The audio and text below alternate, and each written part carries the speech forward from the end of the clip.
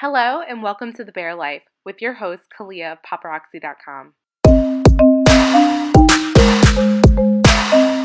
The Bear Life is about creating a beautiful, simple life in a complex, noisy world. With thousands of ideas for how to live, competing for our attention every day, it's hard not to feel overwhelmed. I want to show everyday, busy people how to simplify. So we are discussing on this episode, or FitCast like I like to call them, how do you find the motivation to work out? It is something that I'm currently going through, and I'm having such a tough time. If you guys have followed me at all for the past 7 years, I've done all these races, and I work out, and I go through ups and downs. I mean, my social media, you probably wouldn't tell that I missed a beat because it's like everyone's highlight reel, right? Yeah. So, yeah, according to that, I haven't had any lulls, but I actually have, and in the spirit of transparency and just being real with everyone, I wanted to do a FitCast about that because it's hard to sometimes stay motivated. I know for me, when I did Ironman, I was like going so hard, and then afterwards I just fell off the deep end because I was so tired. So I just wanted to talk to you guys about that today and why do we go through that? I think for me, what happened was like life just changed. So I got more work, my personal life I had more activities. I was in a relationship, like all these things were happening. And so my time for working out was like dwindling. Do you find that happens, Dan? Well, for me, what happened with me is, or what I find with a lot of people, is that they don't set goals. Okay. They go into the gym, they do the same thing. Same reps, sets, same weights. So the body starts to adapt really quickly. So they see changes for the first couple times, and then you plateau. And then once you plateau, you don't see results, you stop going to the gym. Okay. And then you lose motivation. Okay. So it seems like, and I guess this is true for me, because what you're saying is like seeing results pushes you to continue to work out. Exactly, yep. Okay. Yeah, that is totally me, because I'll be like, oh my God, I have 2 abs this week. Let me keep going. Let me keep pushing Exactly. through. So once you start seeing results, it pushes you. It keeps pushing you, and you got to find new goals to keep you motivated and on track. Mm-hmm. Well, just for you guys to know, the reason that me and Dan even met was because I realized like I had hit this slump personally, and I didn't know how to get out of it. And I'm okay admitting like, okay, I don't know about something. I don't know about this. And I could work out till I'm blue in the face. Like sometimes I'd be working out for hours and hours, but I wasn't seeing any results. And that's when my good friend Talia, shout out to Talia, I remember how she came to the gym Chaos in Englewood, and I was like, oh, okay, let me check it out. And I came, and that's how I met Dan. So my question to Dan is, how many of your clients come in a similar situation, or what have you found? Well, I found that a lot of clients that first came here either were in the same boat as you, essentially. They, to a certain point, were doing the same things that they were doing, as I mentioned before, and they didn't really see results. They didn't want to go into the gym. So that's when they seek out professional help, so a personal trainer, in this case with me. And then basically we set goals for them to have, and then once we reach those goals, we make new goals. And then I think progressive overloading is the best way to achieve the best results too. So every week or every month, you're trying to push yourselves to do more than you could previously. That's really interesting. And I'll say this for you guys. Basically, the first time that me and Dan trained, oh my God, I would have totally stopped at so many different points. And he was like, no, you can do more. You can lift more. You can do more. And when I was done, I was like, oh my gosh, I can't believe I did that. Exactly, yeah. So what have I been doing all these years? Yeah, people could do so much more than they think they can. They just give up really quickly. They're afraid of, injury.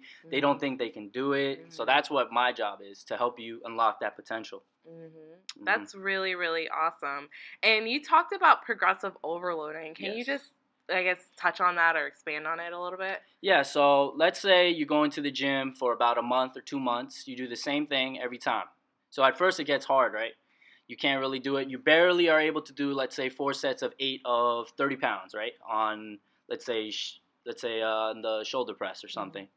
And then after about week 3, week 4, it's easy. You're just going through it. You could talk while doing it. You're not out of breath.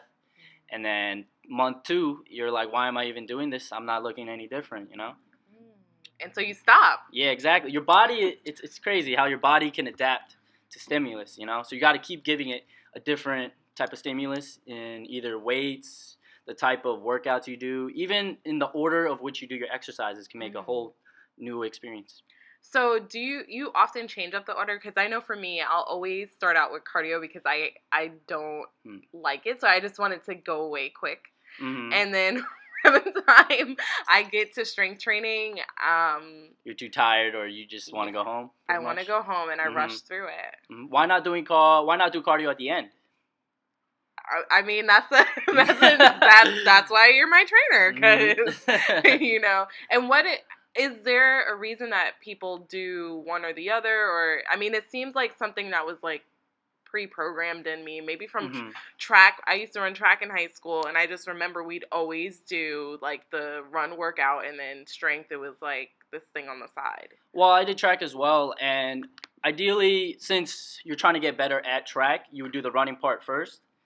But in general, it depends. Like, some people rather get it out of the way and do it first, and that's good for them. And then other people, like I would recommend for you to do it at the end, because then that would just make you skip out on the working out portion. So I suggest doing that for you. So getting into that a little bit, and I know we're kind of getting a little off, but it's okay, because I'm really, really fascinated. My goals are to obviously see more muscle and drop a few pounds and things like that. Do you tweak the balance between cardio and strength training based off the person's goals? Yeah. So, well, ideally, the best way to burn fat, get in shape, whatever, any of that, is to lift weights. And ideally, in this time period, everyone's too busy. They don't have enough time. So people should rely on weight training first rather than cardio if you had to choose between the two, because there are also scientific studies that show that by lifting weights you're going to achieve results in a faster amount of time. So what it does is it raises your metabolic rate. So basically, even after the workout, you're burning calories after. Wow, like if you guys could see my face right now, like my jaw is on the ground. No, seriously, like my entire life, it's kind of been like if you want to drop pounds, you do a bunch of cardio. And we were talking before we started filming, and I was telling Dan, like, I did an Ironman. That's a 140-mile race, swimming, biking, running. I was working out, like, crazy amount of hours per week. And I didn't see the results, and I eat pretty healthy too. So I was like, oh my God, like why don't I look ripped like those Ironman people, on TV? Yeah. And this is what you're talking about, right? This is like, I mean, if you're trying to drop pounds, and I also heard that by lifting weights, you also you're burning muscle when you're not working out. Is that true too? Exactly. Hours after, your muscles are recovering. Rather, as opposed to cardio, let's say you're on the treadmill for 1 hour, you're burning, let's say, 500 to 800 calories, right? But that's it. You're not burning anything after that. But let's say working out, you're initially burning only, let's say, 300 to 500 calories. But you're burning constantly hours after, even in your sleep. So. Oh my God! Even in my sleep, okay. Let's party for that, because I need to lose weight in my sleep, guys. I'm really good at sleep, so no, that's really, really good. So I just want to go over a few tips for finding motivation. And it's different for everybody, guys. Like, this is just what I'm finding. Like most people right now, the summer's here or coming, or summer is in some type of coming or going, right? Yes. And you want to look good, and I love the saying, like, if you stay ready, you won't have to get ready, right? Precisely, yeah, I agree with that too. Right? So I would love to just stay in an acceptable condition all throughout the year, and that's definitely like my New Year's goal. It's not necessarily like a number on the scale, but it's just always to feel good and be healthy. So I guess the first tip I would say is find the why. Would you agree with that? Yeah, I totally agree. Once you know why you need to work out and you're motivated, then you're on your way to progress. And what is your current why? I know we talked about it a little bit. My current why and why I'm still motivated in the gym after all these years of working out is because I want to hit three numbers. So there's squat, bench, and deadlift. Three really great exercises to get in shape. So it's a squat, bench, and deadlift, and I want to be considered elite. So I'm chasing these numbers that I have, and I even have it as my background on my phone. So awesome. Mhm. He pulled out his phone and he showed me um, the numbers. Mhm. That's so, like, this is why this is my brother, because we seriously, I remember going through Ironman, I had the countdown for the days Wow, on that's my crazy. phone, because Mhm. it's like a constant reminder, right, of Mhm. why you work out, why you go hard, why you push yourself. So that's excellent. The second tip, is kind of what we touched about in the beginning, is setting gradual, realistic goals. And here's my caveat, though, because Dan's Mhm. here, and I want what he was talking about was loading, like progressively loading, Yes. and pushing yourself. And like I said, that's something that I struggle with, because I wouldn't push myself that hard in the gym when it's just myself, because Mhm. I might get injured, or I might, something might happen. And I'm like, oh my Yes. God, I can't lift all that. But setting gradual, realistic goals is great if you're by yourself. I think with having a trainer, Mhm. it's even better, because you are able to do more than you thought you could do. I What do agree you think about completely. that? Yeah. So yeah, like you were saying before, people don't know exactly how much they're capable of, and Mhm. that's where personal trainers come in handy, and they could help guide you to your goals Yeah, safely. that's awesome. Yep. And the third point is affirming your goals with affirmation and prayer. I'm always big on your inner life and setting those intentions, like, whether you're praying to God and asking him, hey, can you help me get out and work out, or setting affirmations for yourself, which is something that I used to do all the time, where I put like little post-its all over my apartment and be like, hey, what actually, I had a great affirmation recently, like, you are fit, you're lean, and you love to Mhm. work out, and you love to eat healthy. And that was just an affirmation I was saying every single day. And so my inner life and my mind and my spirit was getting in line with what I wanted my natural physical life to do. Have you Wow. done anything like that? Like setting affirmations, or just kind of like, talking to yourself or praying or anything like that? Yeah. As a Christian myself, I try Mhm. to, even though I get busy at times, I try Yeah. to still stay in contact with God and pray once Sure. in a while when I Mhm. can. Yeah, I yeah. should honestly be praying more, but I do what I can. All of us, right? We could all be Yes, for praying sure. more. Yeah. No, it helps, definitely. I know for me, just setting like that intention with God and be like, hey, God, I need help working out. Like, For people sure. don't think about praying for that, but it's totally Mhm. cool too. So my fourth tip is do not compare. I know I fall into Mm. that trap all the time. One of the first questions I asked Dan was like, can I just bring a picture of this celebrity and you turn me into this? Mm-mm. No.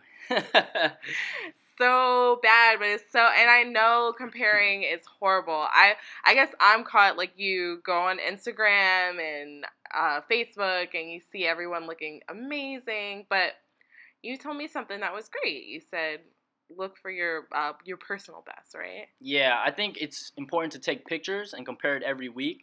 So there are a lot of different celebrities that people look up to, but it's not really realistic based on genetics and the type of supplements or food that they're using that you're not. So Mm. it's not really good to compare yourself to other people, especially even your friends or family members. You should be Mhm. focusing on yourself. Yeah, get that. You heard that. Focus on yourself, right? No, Precisely. I needed that word, Hmm. Dan. The next tip is be patient with your progress. Mm. So something Dan shared with me was a little bit about his story, and if you guys stay tuned to other podcasts, we'll have more. Dan will share more about what he's done Hmm. fitness wise. Um, but you were patient in your own story, because you were Hmm. one weight and then you had to drop down and got fit. Can you talk a little bit about that? Yeah, sure. So I was struggling at the time, a little bit with depression, stress while in school. So I went from around 160, 170 pounds to I bloated up to 200 pounds. I was eating bad. I wasn't sleeping enough. I had all this stress.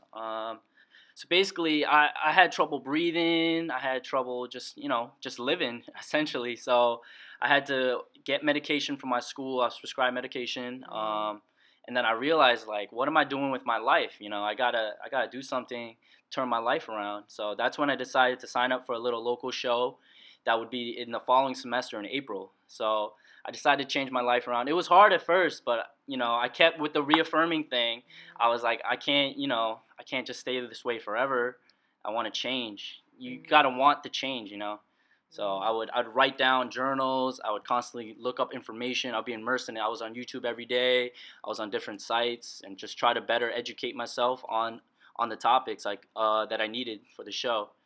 And then gradually I started seeing results. The picture thing helped me so much because people, they don't think they change a lot and when they don't take pictures, so they look the same. They're like, oh, but you see yourself every day. But once you start comparing week 1 to 2 to 3 and then even 4 or 5, you see a big change. You're like, oh, I want to keep going at this. I'm actually seeing change, and that's what I saw. And then after grueling work and being consistent with my diet and nutrition, April came around. So I started around late November, December, and then when April came around, I dropped down to 160. So I lost about 40 pounds in 5 months, and I was ready.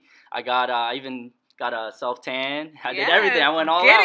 Get it, Dan. And then, yeah, it was like one of the best experiences of my life. I got in the best shape of my life ever, and yeah, it was cool. It was a cool experience, and I would suggest anyone who's thinking about competing or going on stage to do it, even if it is like a small local show. It was definitely worth the experience.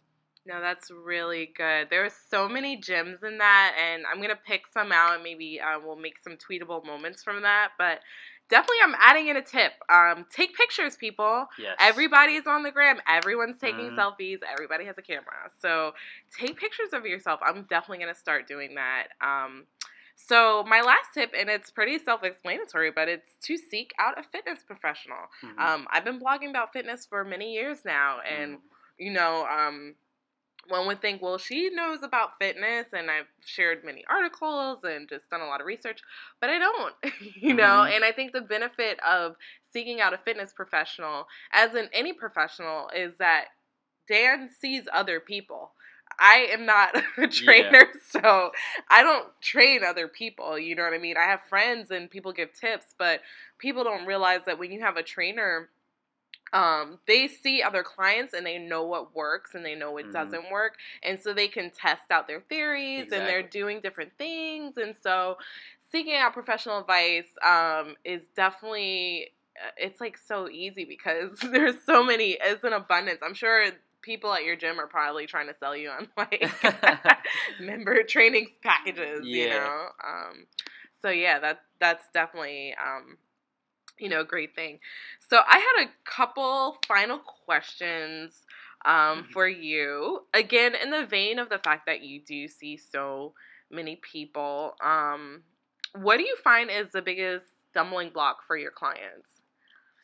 Well, at first, I feel like their goals that they set aren't good goals. So when they come in, we have them sign a little evaluation type form, and at the bottom of the last page will be, what are your goals? So automatically people write, get fit, get healthy.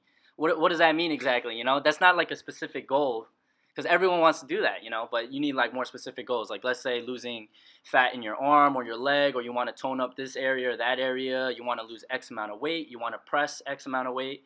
Those are more realistic goals, and that'll keep you more on track.